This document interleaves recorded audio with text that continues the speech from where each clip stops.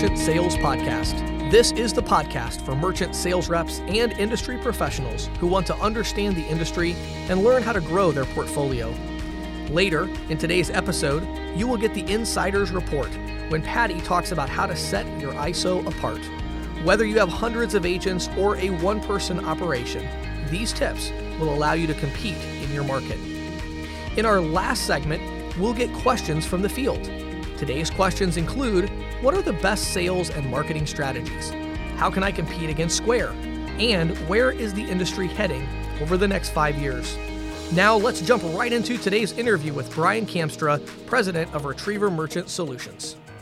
All right, everybody, we're here with Brian Kamstra, President at Retriever. How you doing today, Brian? I'm doing well, thank you. Awesome. Well, Brian, I thought we would kind of get started off. A lot of people probably don't know you who are listening to the podcast, so maybe you could give us a little background. How did you get into the payment processing industry? How did all that come about? How long have you been in the industry? Give us a little background. Well, I guess we should start out by dropping a pretty big name out there, Jim Oberman, Sure. who started a little lease company called LFG, Lease Finance Group. Jim and I have been best friends for a long, long time, and he is the one that actually introduced me to the industry way back in February of 1993. And at the time, my introduction to the industry was he hired me to run a call center to sell check guarantee over the phone. So that was my introduction to this wonderful industry. Wow. What were you doing before that? Oh, James, I did several things, mostly sales related. I had run a direct sales company in the meat business, and at the time I had a seat at the Chicago Board of Trade in the Mid-Am, is what they called it, and Okay. I was actually trading some commodities. Wow. Okay. So at what point during all of that process, you have the call center going? At what point did Retriever come into the picture? Well, yeah, I mean, like I said, I always had a career in sales, and it was just kind of a logical conclusion for me to go from selling check guarantee over the phone or running a call center that was doing that, kind of graduating to the real deal, that being in the bank card business. So Sure. it was, I believe, in March of 1994, probably a year later, after learning the industry from the check side, I actually started a sales office. So that was 94. Did pretty well and built up a sales office. And in January of 1999, I had, I guess, for lack of a better description, a breakdown. And it was one of those events in life that changes your life. I basically did a lot of soul searching and went through some interesting times. And it was through that I literally started over. That's how I was led to Retriever. I had looked at several other organizations, and Retriever just really stood out to me. And so in September of 1999, although I had 5 years of experience in bank card by that time, I hooked up with Retriever, and of course their headquarters, we call them Legacy Retriever because they were out of Houston, Texas at the time. Wow. That's a powerful story. So you come to Retriever, obviously there's some things that attracted you to Retriever at that time and now running the company. What are some things about Retriever that attracted you back then? Are those things still in place today? Tell us a little bit more about Retriever. What do you think sets that organization apart? Well, remember, the Retriever that I started with in 1999 was a full-service processor, or actually, I guess you would consider them a super ISO. Okay. Because they were an ISO of First National Bank of Omaha. So the Retriever that I knew then, they literally were a family, and they had a lot of sales reps. I don't really remember how many deals they were doing, but they were pretty large.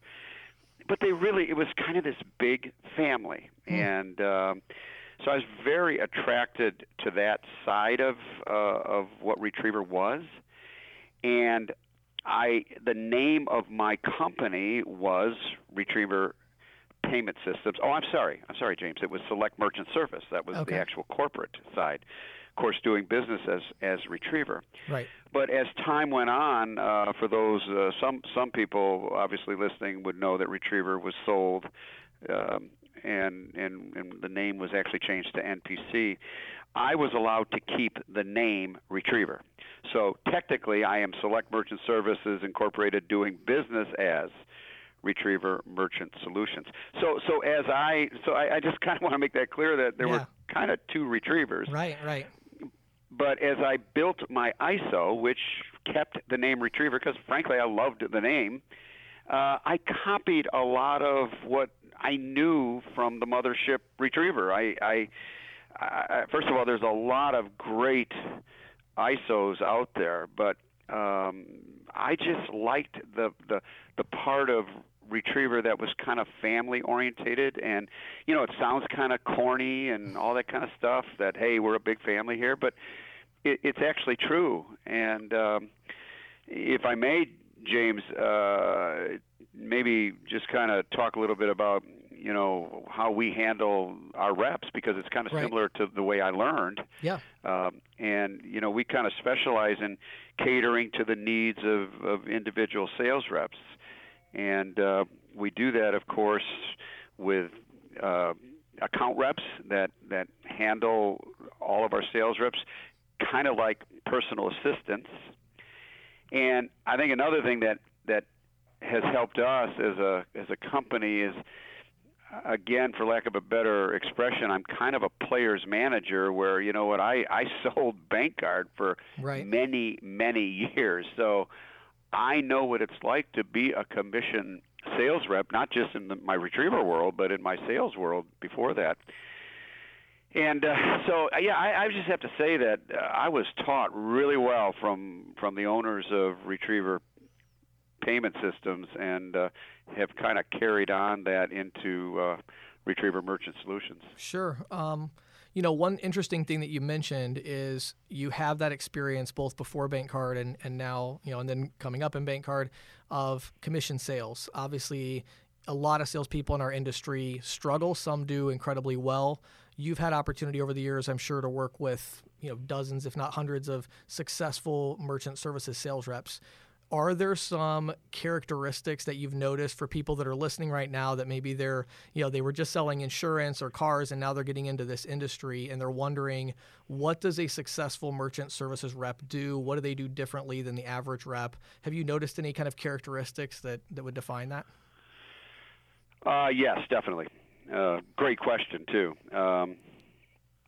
And I would think that some of the characteristics that I would mention right now would be the same characteristics for successful sales reps in any industry. But sure. What I have found after working with, as you said, probably hundreds of sales reps in the merchant world, the BankCard world, I think I would start with attitude. The successful individuals in this industry that I've worked with and have working with us actually have, I guess, two aspects of attitude. One being pure and simple positive mental attitude, just having the ability to get up every morning and no matter what situation they're in, they still have that positive mental attitude. And I guess I don't know if this will make sense, but I guess the other side of a positive attitude is it's not just a mental attitude. It's what a dear friend of mine, Rich Norton, likes to call the attitude of gratitude. And I think that matters with successful people.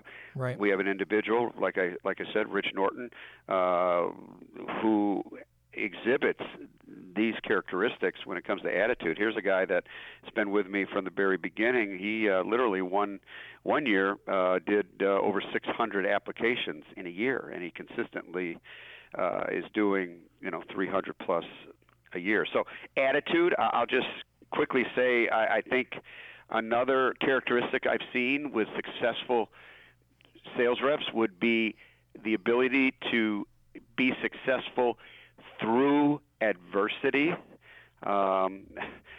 I tell you what, you show me any successful person, and you're going to see a person that doesn't always have a great life. There's always things that happen in life.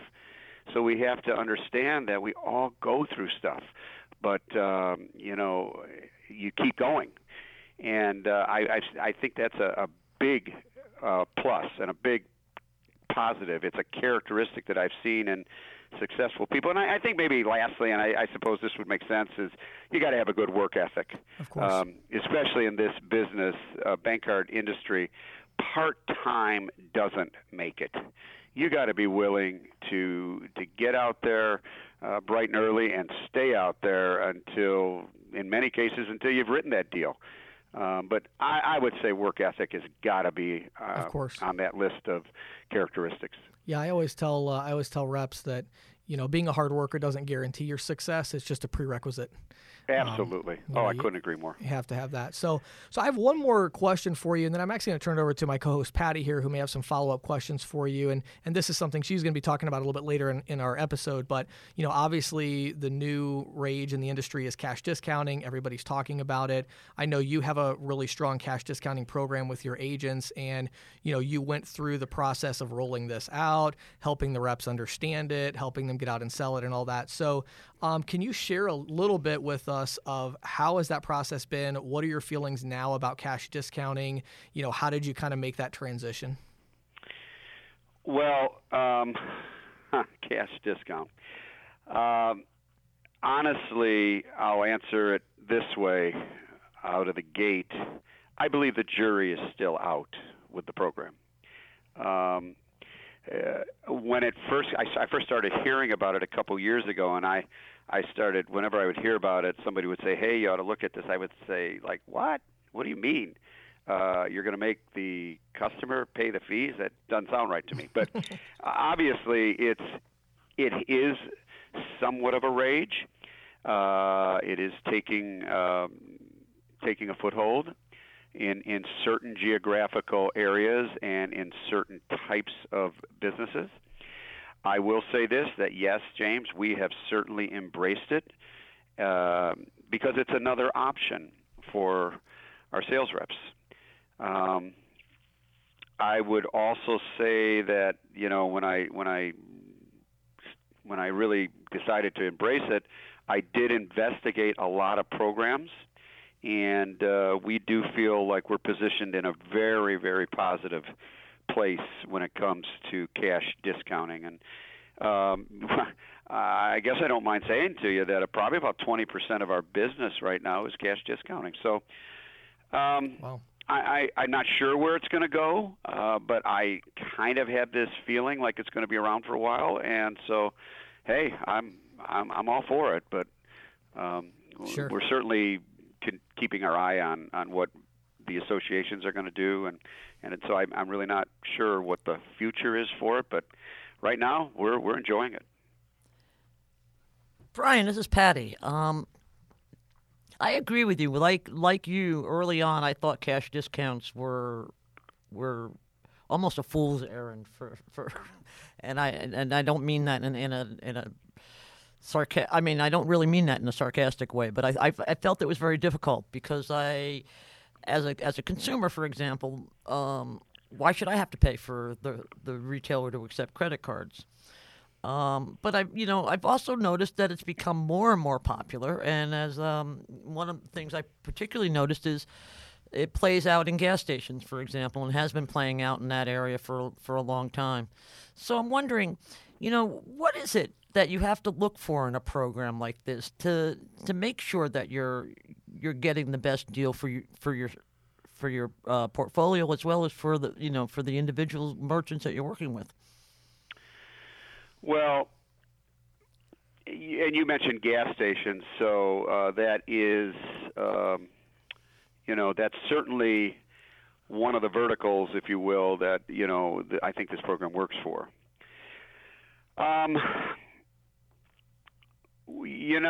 there's a lot of different variations of cash discounting, or in some circles you'll hear surcharging, and then you'll start to listen. If you listen carefully, and if you really look intently at the programs, there is a difference between cash discounting and surcharging. I know that you guys are going to do some kind of a program on that later. I would think that we wouldn't get deep into the details, but no, of course not. But definitely there are differences, sure. Yeah, but I'm gonna say again, I believe in any program there can be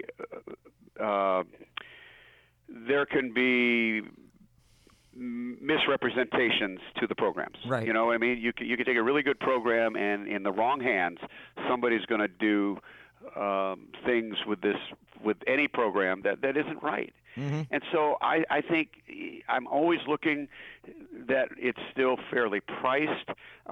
One of the things with the program that we're involved in, the cash discounting program that we embraced, is the way the merchant is being billed, and that's important. I'm not once again won't go into the details of that. We'd be happy to go into more details if some of the listeners want to know more information. That's fair to say, right, James? I can say that. Yeah, absolutely. But I do think it's very important in how the merchants are being billed, how it's being priced. So I would say those are a few things that I'm really watching carefully in how we present cash discounting. And I would also just would wonder also, there also would seem to be an education process that would be necessary for the merchants as well as for the merchants in educating their customers, correct? You know what? Spot on. And I'm glad you brought that up because I missed that, and that's the obvious. The other thing that we do not allow our sales reps to go out there with this product unless they are educated. Absolutely correct. There has to be a lot of education so that it's presented properly to the merchant. Couldn't agree more. Yeah, there's actually some compliance. I mean, this is not, just go out there and, you heard cash discounting is a great idea, go start selling it. Well, yeah, but there's some compliance issues, some things the merchant actually needs to do and how they communicate that to the consumer, their signage, and, so there's a lot of details that go into these programs, right? And I think a lot of ISOs I've seen that maybe are missing some of those details along the way. And I would also, just to add on to that, it would also seem to me that there are some technology requirements. Sure. In terms of, how the receipts are rendered and so forth, right? Well, there are. It's a whole different receipt. Exactly right. Yeah. And that's where education comes in. That's where you got to make sure that the sales reps that are out there presenting this product are completely aware of how to present it, and they're presenting it the proper way. Because, as I was saying earlier, in the wrong hands, I mean, there's always abuse to every program in BankCard. There could be abuse to the purest of programs, and we really have to guard that, and we have to protect the merchant, and we have to protect the BankCard companies, the processors. Sure. Well, Brian, thanks for the info on that. Last question I always like to ask anybody I interview. Obviously, hundreds of people are going to listen to this podcast that are out in the field selling merchant services. What would be some kind of final words that you would give them, some words of encouragement or instruction for, hey, they've been out there, they've been doing this for, 3, 6, 9 months. They like it, but, they're not sure how to move forward with it. Are there any just kind of general words of encouragement or instruction you give people that are newer to the industry? Oh, absolutely. I'll say to those that are out there listening, the same thing I say to our sales reps every January when we all get together. You are in a phenomenal industry. This is a tremendous industry. It has a lot of legs left. It has many, many years left in it. I would say just make sure that you get with a company. It doesn't have to be ours, by the way. Get with a company that you trust and that you can verify that trust. And so if you get in with the right company and just keep working hard, apply some of these attitudes that we talked about, some of the characteristics that we talked about earlier, it's a great career.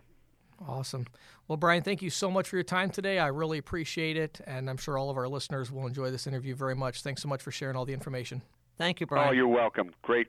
I'm so happy that you had me on.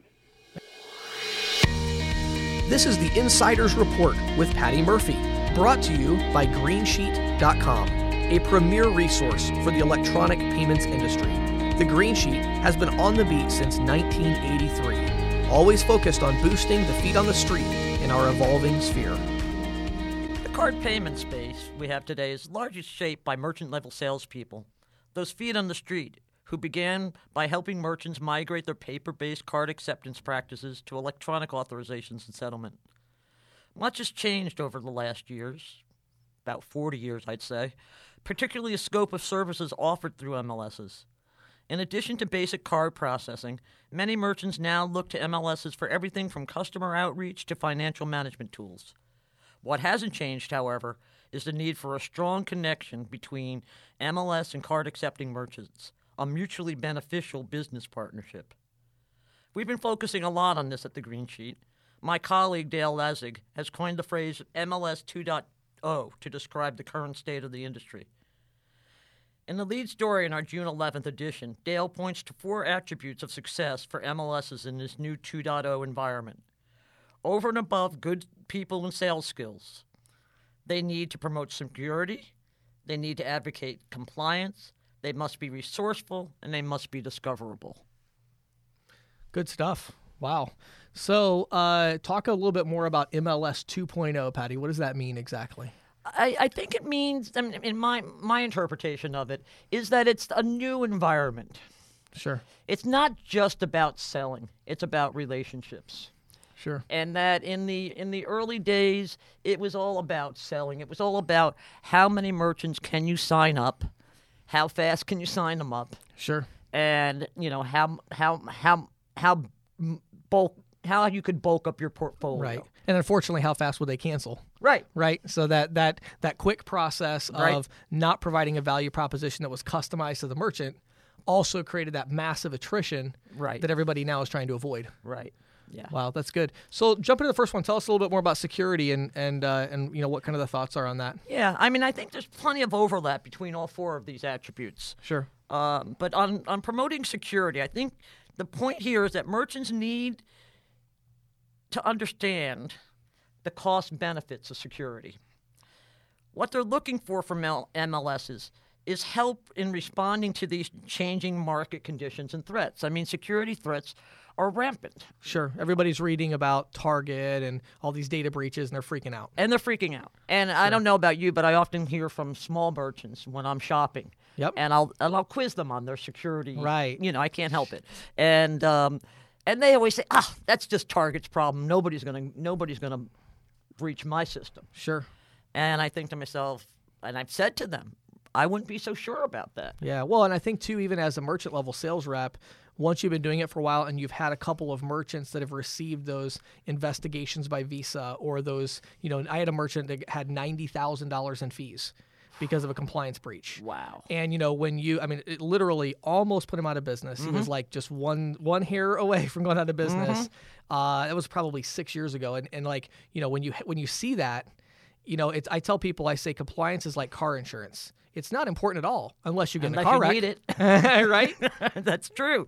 And that's the thing. I mean, MLSs really need to do their homework so that they can help merchants navigate this minefield. Sure. I mean, it really is a minefield, I think. Do you think it's the kind of thing that are smaller merchants starting to think about it and they have an interest in it? Or is it more that it's something the MLSs need to push? Like, is there an interest now of small merchants where they're asking about this more, do you think? I think it's a little bit of each. I think there are certain merchants, particularly those who are technology savvy, particularly e-commerce type merchants, that are much more aware of the risks. And they're perhaps more proactive than the coffee shop down the street. Sure. But I don't think that that should necessarily stay that way. Sure. Well, it's funny, like a couple months ago, we were integrating with a gateway with the software we were building, and my lead developer, which it's amazing how much these macro events have affected, like for, this is like a new vertical. It's this tiny, deal, but my lead developer is terrified of, we got to make sure we do it this way because we don't want any PCI issues. We got to make sure there's no, and so as a kind of small merchant in that, one business that I own, Right. I can tell you that does have an impact, I feel like, Oh, for sure. You're always thinking about it. We don't want to be in the headlines. We don't want to be the story that had the data breach or whatever, Yeah, and in fact, I had a situation not long ago where I almost never used my business debit card for a gas station. Sure, right. Because gas stations don't have to be EMV Right. compliant right now. Right. But it was one of those situations. I didn't have anything else on me. I went into the store. My card was breached that night. Really? Yeah. Wow, that's crazy. Yeah, and I went to the store and I said it had to be here because it's the only place I've used this card. And Right. you should be really scared Yeah. because I'm the type of person who I'm on the account every day just to make Right. sure everything's Sure. copacetic. Right. But what if I hadn't been? Yeah. And it was I immediately called up my Right. bank, said stop the card. But again, Sure. that was a small gas station in a Yeah. in a small city Sure. that probably thought, well, we have a dozen gas stations around this Right. town. We can't afford to do We're all fine. that right now. Sure. We'll be fine. Yeah. And they're not. So talk about that one. Then the next one kind of goes with it, right? Right. Pretty much advocating compliance. Right. But it's more than just in my mind. Advocating compliance is more than just promoting adherence to PCI Right. or EMV security, for that matter. Sure. Merchants are looking for automated tools, I think, that can help ensure compliance with a minimal number of disruptions. Right. To that end, I think we're seeing a trend towards automated self-assessment questionnaires, for example. Oh, that would be great. Wouldn't it? I mean, something like that is It's- so necessary. Right. Yeah. Equipment scanning and training exercises. Sure. We're seeing a lot more. I see a lot more of that type Mm-hmm. of capability coming across my desk. Sure. And particularly training and exercises that address specific configurations, hardware configurations, Sure. and processing. Well, and even like environments. touchscreen point of sale. I mean, that's a big, Right. all of a sudden we have all these hardware systems out there, and many times the merchant has no idea, is this card information being stored on my computer? Right. Is it being stored in a cloud service somewhere that maybe isn't PCI compliant, right? So there's a lot of variables now. There's a lot of variables, and it's really incumbent upon the MLS to understand those Understand that. variables and to make sure that everything is taken care of. Yeah. Yeah, that's really good. I That's mean, good stuff. again, that comes into that whole Right. being a partner Sure. with your merchant. You know what's actually funny? I hadn't even thought about this before, but you're talking about advocating compliance. We touched earlier on the interview with Brian about cash discounting. Mm-hmm. You would not believe the number of ISOs I've talked to in the last 6 months that have called me up for advice or consulting or whatever about cash discounting, and I'm like, okay, are you putting any signage in the business? About do you need a sign? I'm like, okay. One I talked to recently. There are several actually that have already been getting some legal notifications because they've programmed the terminal to literally send the service fee through as a surcharge. It's listed as a surcharge, but it's on a check card, which you're not allowed to do. Right. So I think there's even some of these new pricing structures. It's just compliance is becoming a bigger deal in our industry. And if we don't want our industry to go further down the regulation path, we have to take it upon ourselves, right, to push for that. And that's so important because it is that's what happens. You're dealing with consumers. Right. And even, as we learned in the Durbin debate, even small merchants are viewed as consumers. Right. And you got to be really careful with consumer information. Yep. Absolutely. So the next point that I wanted to bring up was being discoverable Right. or standing out from the crowd. And that really requires a unique value proposition and consistent brand messaging. Payments, and here I use the generic term payments because I think we all know merchants don't care whether it's a card, a check, course. or whatever. They just want their money. They just want their money. It's become a commodity service, payments has, with lots of financial technology firms jockeying for position. Think PayPal and Square, for example. Sure. unlike these behemoths, which want to be every man's payment service provider, what we're witnessing, I think, among a growing number of MLSs and their upstream partners is the desire to embrace vertical markets, more vertical specialization. Yeah. I think this is a major shift from the first 4 decades. Oh, yeah. When the goal was to sign up as many merchants as possible. And now it's about, okay, I'm really good. I have a friend who runs a small ISO out in the Midwest, and he's like, I'm really good dealing with auto aftermarket firms. Wow. And Yeah. he's also really good with dealing with, he told me he really likes dealing with hospitality, like small motels, hotels Sure. type places. Yep. And I asked him one time, I said, why do you feel so comfortable? And he's like, because I was in those businesses. Sure. He knows it. I know it. I know how to address the problems that they have. It's like one of the ways I look at it is, before Walmart, there were so many retail stores that sold everything. Right. After Walmart came in and says, we're massive, we're selling everything imaginable, most of the really successful retail businesses that have started up, they don't sell clothing anymore. They sell uniforms for nurses. Right. They sell whatever, Men's dinosaur casual memorabilia. clothes. Right. They're Specializing. They're very specialized. Right. And so basically what I hear you saying is, Square, PayPal, these fintech companies, Stripe, they are kind of becoming the, can conglomerate them together. They're kind of becoming the Walmart of our industry, right? They are. So yeah. to compete, you have to specialize and stand out. Exactly. Yeah. How do you think that impacts the merchant level salesperson who's looking for an ISO?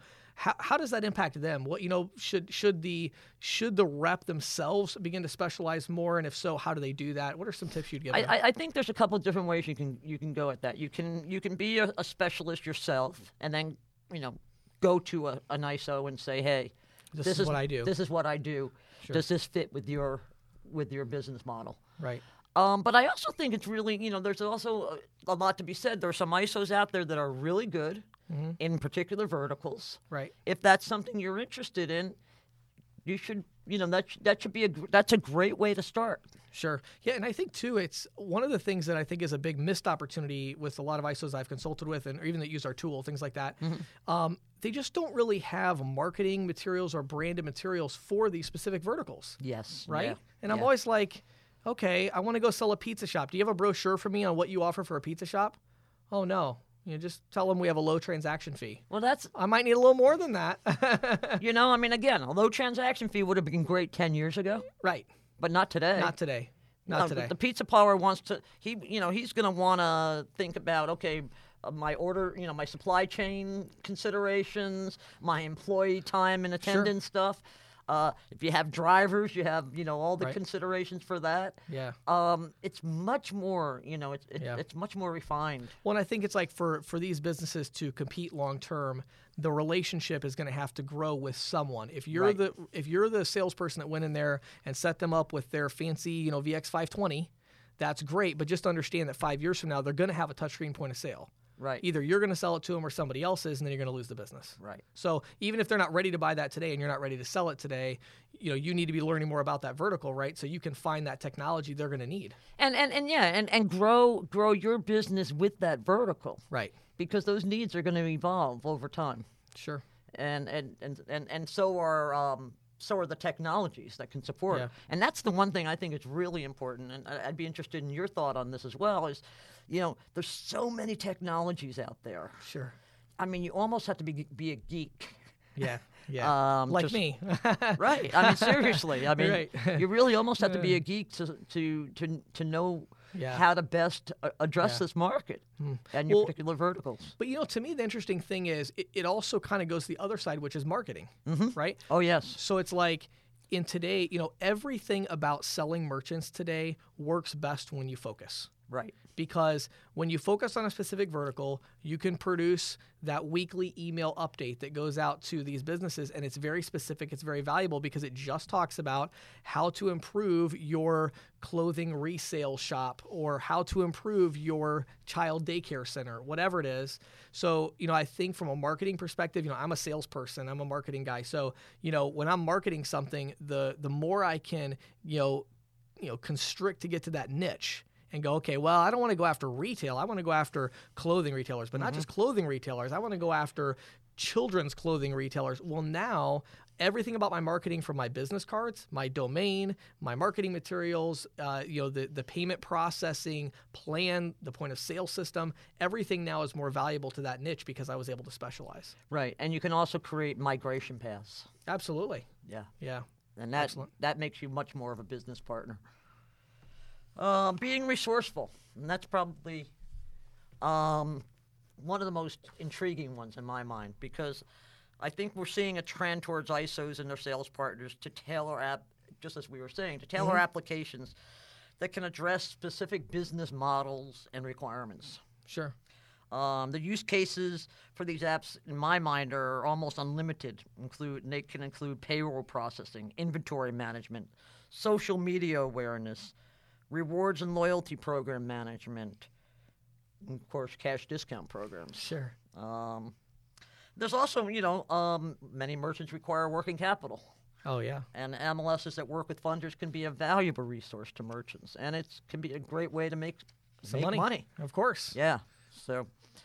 Yeah, I think, I agree with that. I mean, I think the challenge is when you're dealing with whether you are an individual rep or it's an ISO that has individual reps. Right. The challenge, again, like we talked about last time, that focus, it's tough because you roll out this new, rewards program.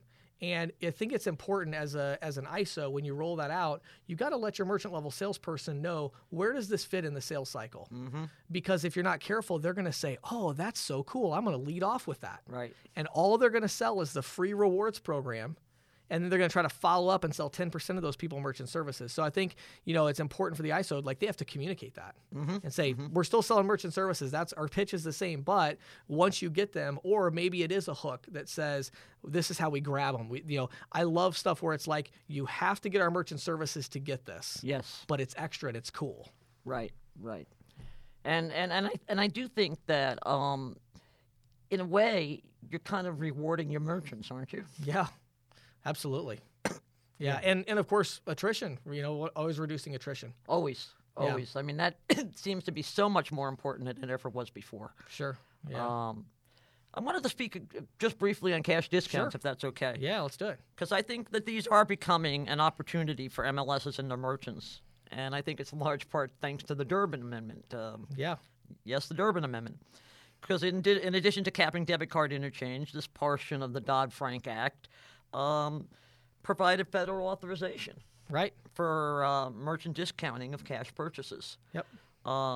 Surcharging, while authorized by Visa and under Visa and MasterCard rules, is prohibited under the laws of at least 10 states. And they're all the biggest states. And they're all big states like New York, Florida, Massachusetts, California. Sure.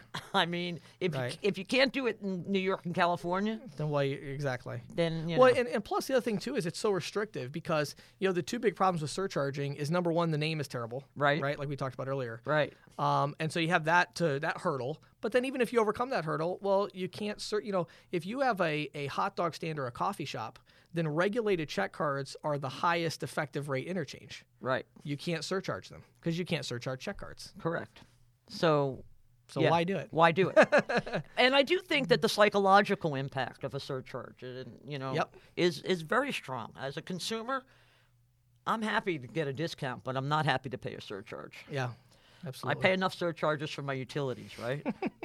Right. And anyway, I several reports suggest, and I would agree, that consumers also like the idea Right. of getting a deal. Right.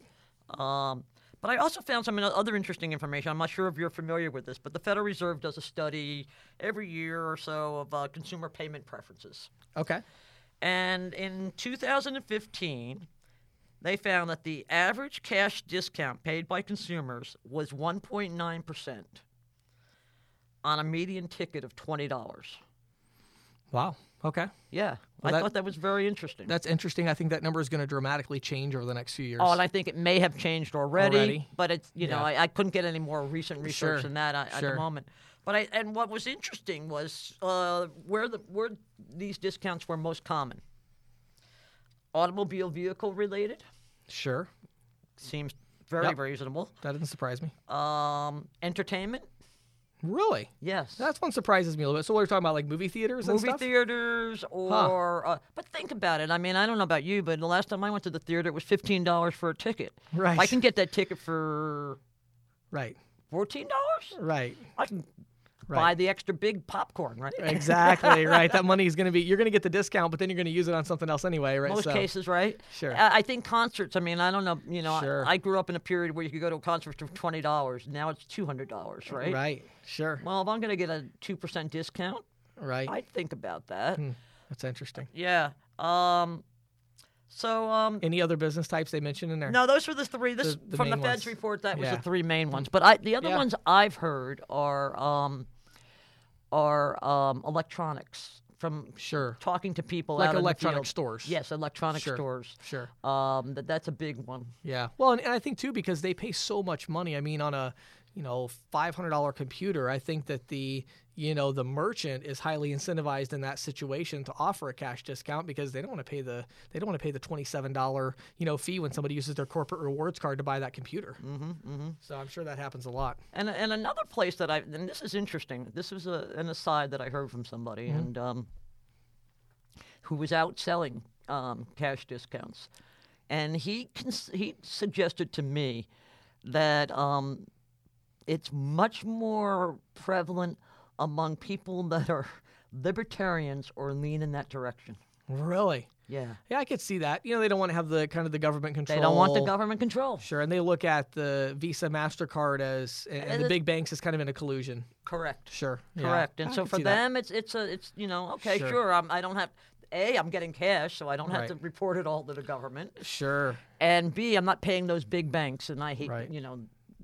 Of course. that's part of their Yeah, tenor. They don't yeah. like big banks. They don't like big government. Right. Well, I'll tell you, to me, I mean, just being out in the field, talking to reps that are selling it, I think the other really big thing it's hard to overstate is it is a network effect, meaning that if I'm a Yes. pizza shop and I have 7 local competitors, if 3 of them are doing cash discounting, you can sell me on cash discounting, no problem. Right. If none of them are doing it, well, that's a little bit of a tougher sale because now all of a sudden I'm maybe perceived as at a competitive disadvantage.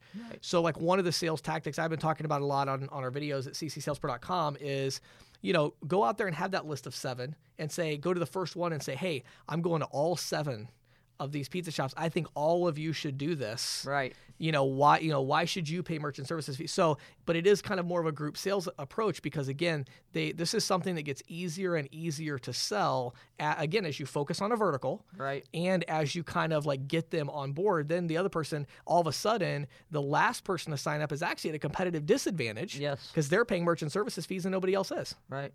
So I think that's really important. Wow, those are 4 really good things in the cash discounting at the end there. That's some really good information. Any final words on this? No, I think that pretty much sums it up. I think we've covered a lot. Awesome. Thanks, Patty. Thank you.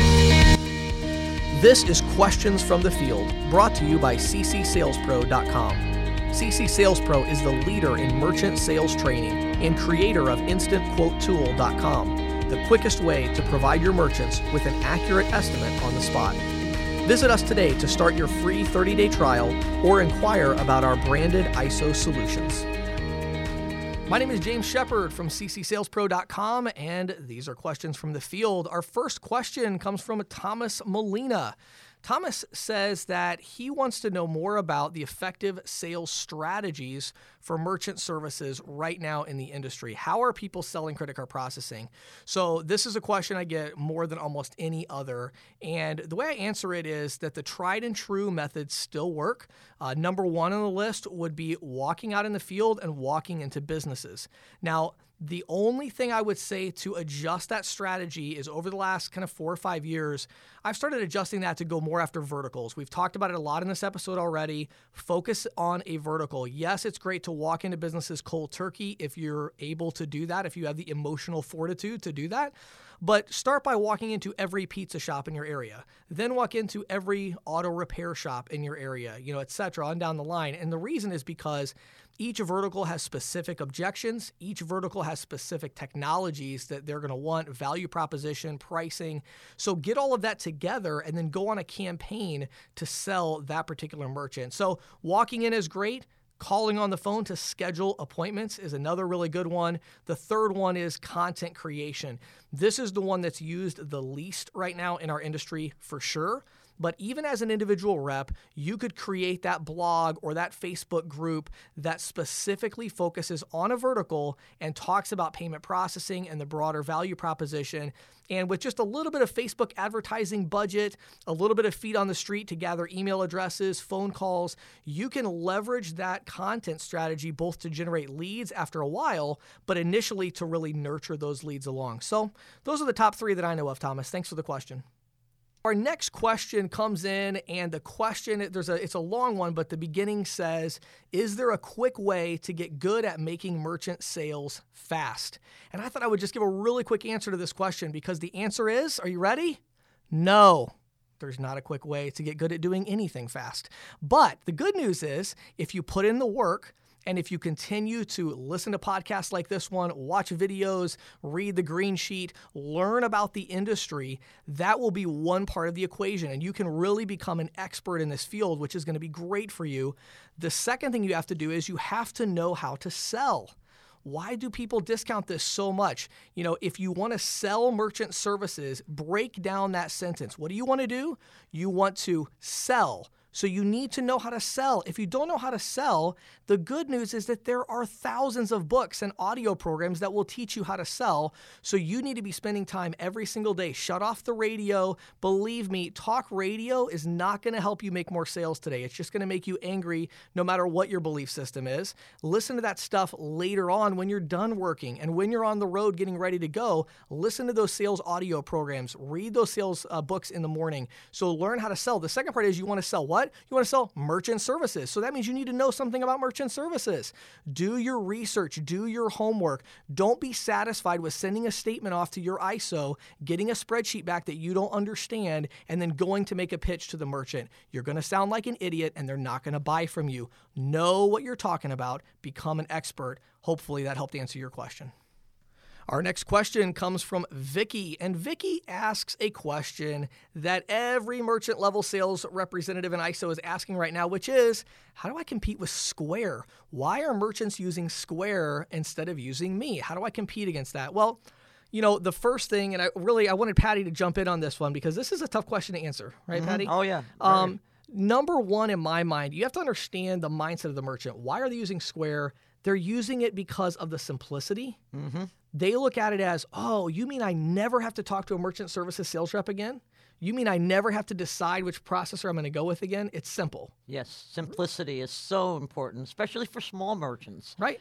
And I think one of the things that some people kind of forget is that Square burst onto the scene and offered credit card processing to a bunch of people who the merchant-level salespeople were not approaching. Absolutely. They went after a market segment that they knew was wide open. And what they did when they did that is they created awareness. Yep.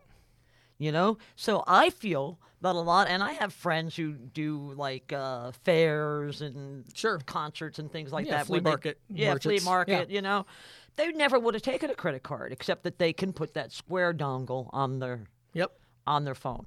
But as their business grows, they're going to need something more than what Square can provide. Sure. So I think the main thing you have to understand first, right, is you're kind of fighting that simplicity a little bit. I have a couple of, they sound really corny and cheesy, but they work for me as these sales lines. I often tell a merchant, I say, hey, you know what? They'll tell me, why use Square? Because it's so simple, it's so easy. And I say, they actually made a car recently. I don't know if you heard about it. It just has one door. It's so simple. And they're like, they know immediately what I'm saying, and they laugh. And I say, simplicity is great, but simplicity isn't always the best thing. Right. And, the other thing, too, I talked to them about is with Square, they're not all flat rate anymore. Everybody thinks they're flat rate. Right. Well, if your business is using the Square register, it's not. Right. They have a transaction fee. If your business is accepting payments online or over the phone, they're not flat rate. Right. Right. And so they're not quite as simple as they like to come off as. And so I talked to them about that. And then I think the other thing is, the ISOs really have caught up in terms of technology. Yes. They have, right? I mean, these small merchants, they're not looking for amazing features. They want a really inexpensive tablet point-of-sale system where they can keep track of inventory. if you can't sell that right now, you need to find another ISO. I mean, honestly, like everybody has that. Exactly. Right? I mean, Exactly. everybody's at least selling Clover. Like they're selling something. I mean, whatever it is. Right. And, they all have the same functionality as Square. Yeah, and that's the point I think I was going at too, is that, for the flea market guy or whatever, Right. just doing a simple transaction. But I went one time into a bakery, and they were using the Square thing, Right. and I asked her, how many times do you have to replace that dongle? Because of all the flour flying around the Yep, place. Sure. And she's like, oh, about once a month. Yep. And I said, if I were you, I'd really talk to somebody about getting a real register in Register here. there. Yeah. Well, the other thing that's great, I mean, if you want to sell against Square, go to Google and search for Square customer service. Yes. That's all you have to do. Yes. You can scroll for days. And I just, have done that. I'm sure right? you have as well. And some of Yeah. these stories are horror stories. Compliance issues. And the other thing too is they're a PayFac, which I'm sure in a later episode we'll talk a lot about, right? Yes, sure. But they're a PayFac, and because they're a PayFac in the way that they've done it, they hold merchants' money all the time because they're not really approving the merchant. They're just putting them into a pot and seeing if they work. And one red flag pops up, and all of a sudden the computer's holding all your money. Yeah. Yeah, or they're canceling your account and holding on to that last. And the thing is too, it's always the big transaction. Oh, yeah. The flower shop finally gets that wedding they've been waiting for. They process $1,500 and it gets held. Yeah. And their account gets canceled. Right. So again, I think there's a lot of things you can do to go after Square. But I really think, what I try to do with it is I try to talk about how simplicity isn't always the best thing, to try to let's get that out of the way. And then I try to bring it back down as well to talk a little bit about price and technology. You want to make sure you have the best deal, but you also need to have some service as well. Well, and that I think is a real critical element there. I mean, when you're working with Square, you don't have a person you can call or turn Exactly. to. And that's a value proposition that the MLS brings to the table that I think is very, very important to a lot of merchants, particularly merchants that are looking to grow. Right. And I mean, the last one I'll throw out there, I mean, I won't talk about it much here, but I mean, hello, cash discounting. So Square doesn't do that. So they can say they're really cheap all day, but cheap isn't free. Right. Cash discounting, I mean, if you're talking about the merchants that are using Square, those are the merchants usually that are going to be a little bit more open to cash discounting. They're smaller shops, they're not mega stores, And a lot of the merchants that are using Square just might not be worthwhile for Exactly. an up-and-coming MLS. Sure. I talked to a rep 2 or 3 days ago that was explaining a situation to me, and I said, stop trying to sell them. Square is losing money on that deal. It was a $4 average ticket merchant. I'm like, Square is willing to lose money on that. You're not. You're not. So move to the next one, right? Right. So awesome. All right, we'll jump on to another one here.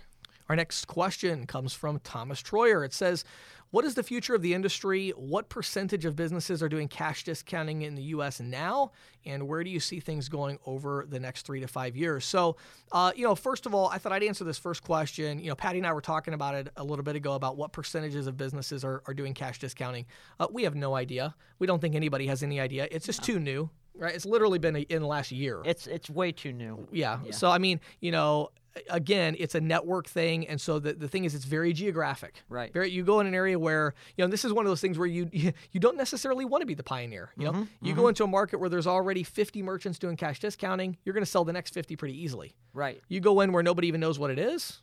It's going to be a little more challenging. It's going to be a slog. Yeah, absolutely. So we'll leave that there. I mean, I really don't know that, but I thought I would turn over to Patty as more of the payments expert. Patty, over the next 3 to 5 years, what are changes you see that are going to impact the sales rep in this industry? Well, I think cash discounting is definitely going to be one of those. I agree. And although I think the jury's still out in terms of how it's going to all fall out, but I do think that there's going to be, the quest. The merchants are, they always talk about their thin margins, and they're going to be, course.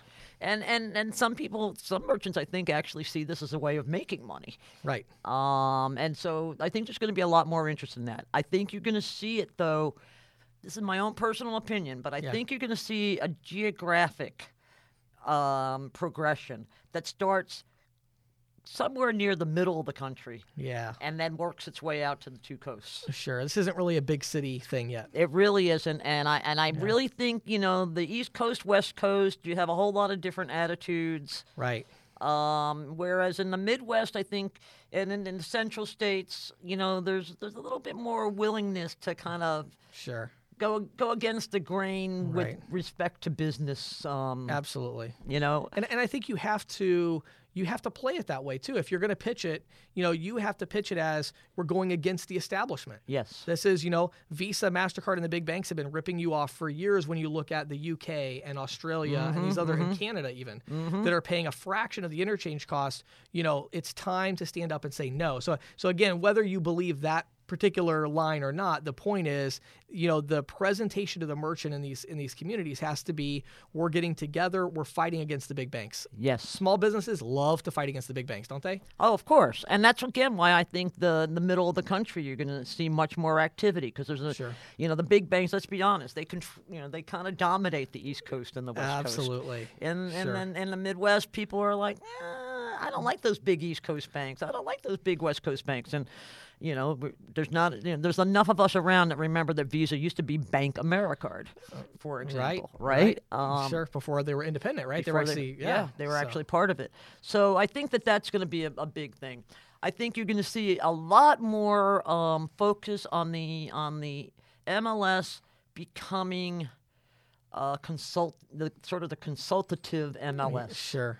They, small businesses are competing against Walmart and all the big chains, and they're competing against each other, and they're competing against the economy. They need help. Yeah, absolutely. And you have to add value. You have to add value over and above merely moving credit card transactions. Yeah, you don't just come over and say, I can save you $20 a month. That's a good enough reason. No. What do you have to offer? And it's like I tell in my videos, I talk a lot about, when I went out in this local where we're at right now, I sold hundreds of merchants out here. And, a big part of that was I'm QuickBooks certified. Now, did I use that in credit card processing? Not really that much. No, but it helps, doesn't it? Yeah, I walk in, I'm a marketing guy. I know Facebook marketing, so whatever your niche is, maybe you were, a bookkeeper before this, maybe you were a writer, whatever it is, what can you bring to the table for those businesses? You've got to be somebody who can add value to them, right? Right. And you really need to be their partner, and you really need to be their partner in an advocacy way. Right. I think one of the things we've talked about before is that there's much more of a need for back-end integration. Yeah. For example, integration with QuickBooks. Yep. How can you bring that value to your merchants? Well, and I think it even goes back to a deeper understanding of operations. How does this business currently operate? And what can you do to help improve the efficiency and the profitability of that operation? And that's what you have to. That has to be your calling card. Right. Exactly. Not I'm selling you cheap payment services. Right. Your calling card is I'm going to make your business more efficient and more profitable. It's like you want to have a relationship with me. Right. I'm a profitable person to know. Right. And that's all it is. And that's what the key is. If you can be their business partner and show them profits, you'll have a customer for life. And merchant services is the door opener to say, this is a no-brainer. I'm going to save you a little bit of money or match the rates you have now, but what you're going to get with that is a relationship with me. And then when you need capital to grow your business, you know that you can turn to me. Right. When you need that point of sale system, whatever it is, I'm here to help you. Right. So absolutely. Patty, I've really enjoyed doing our first show together. This is exciting, right? Yes, it is. Awesome. Well, thank you very much, all of you that are listening to this podcast. We have many, many more to come, and I hope that you'll be listening in. Yes, and I do too. Thank you again.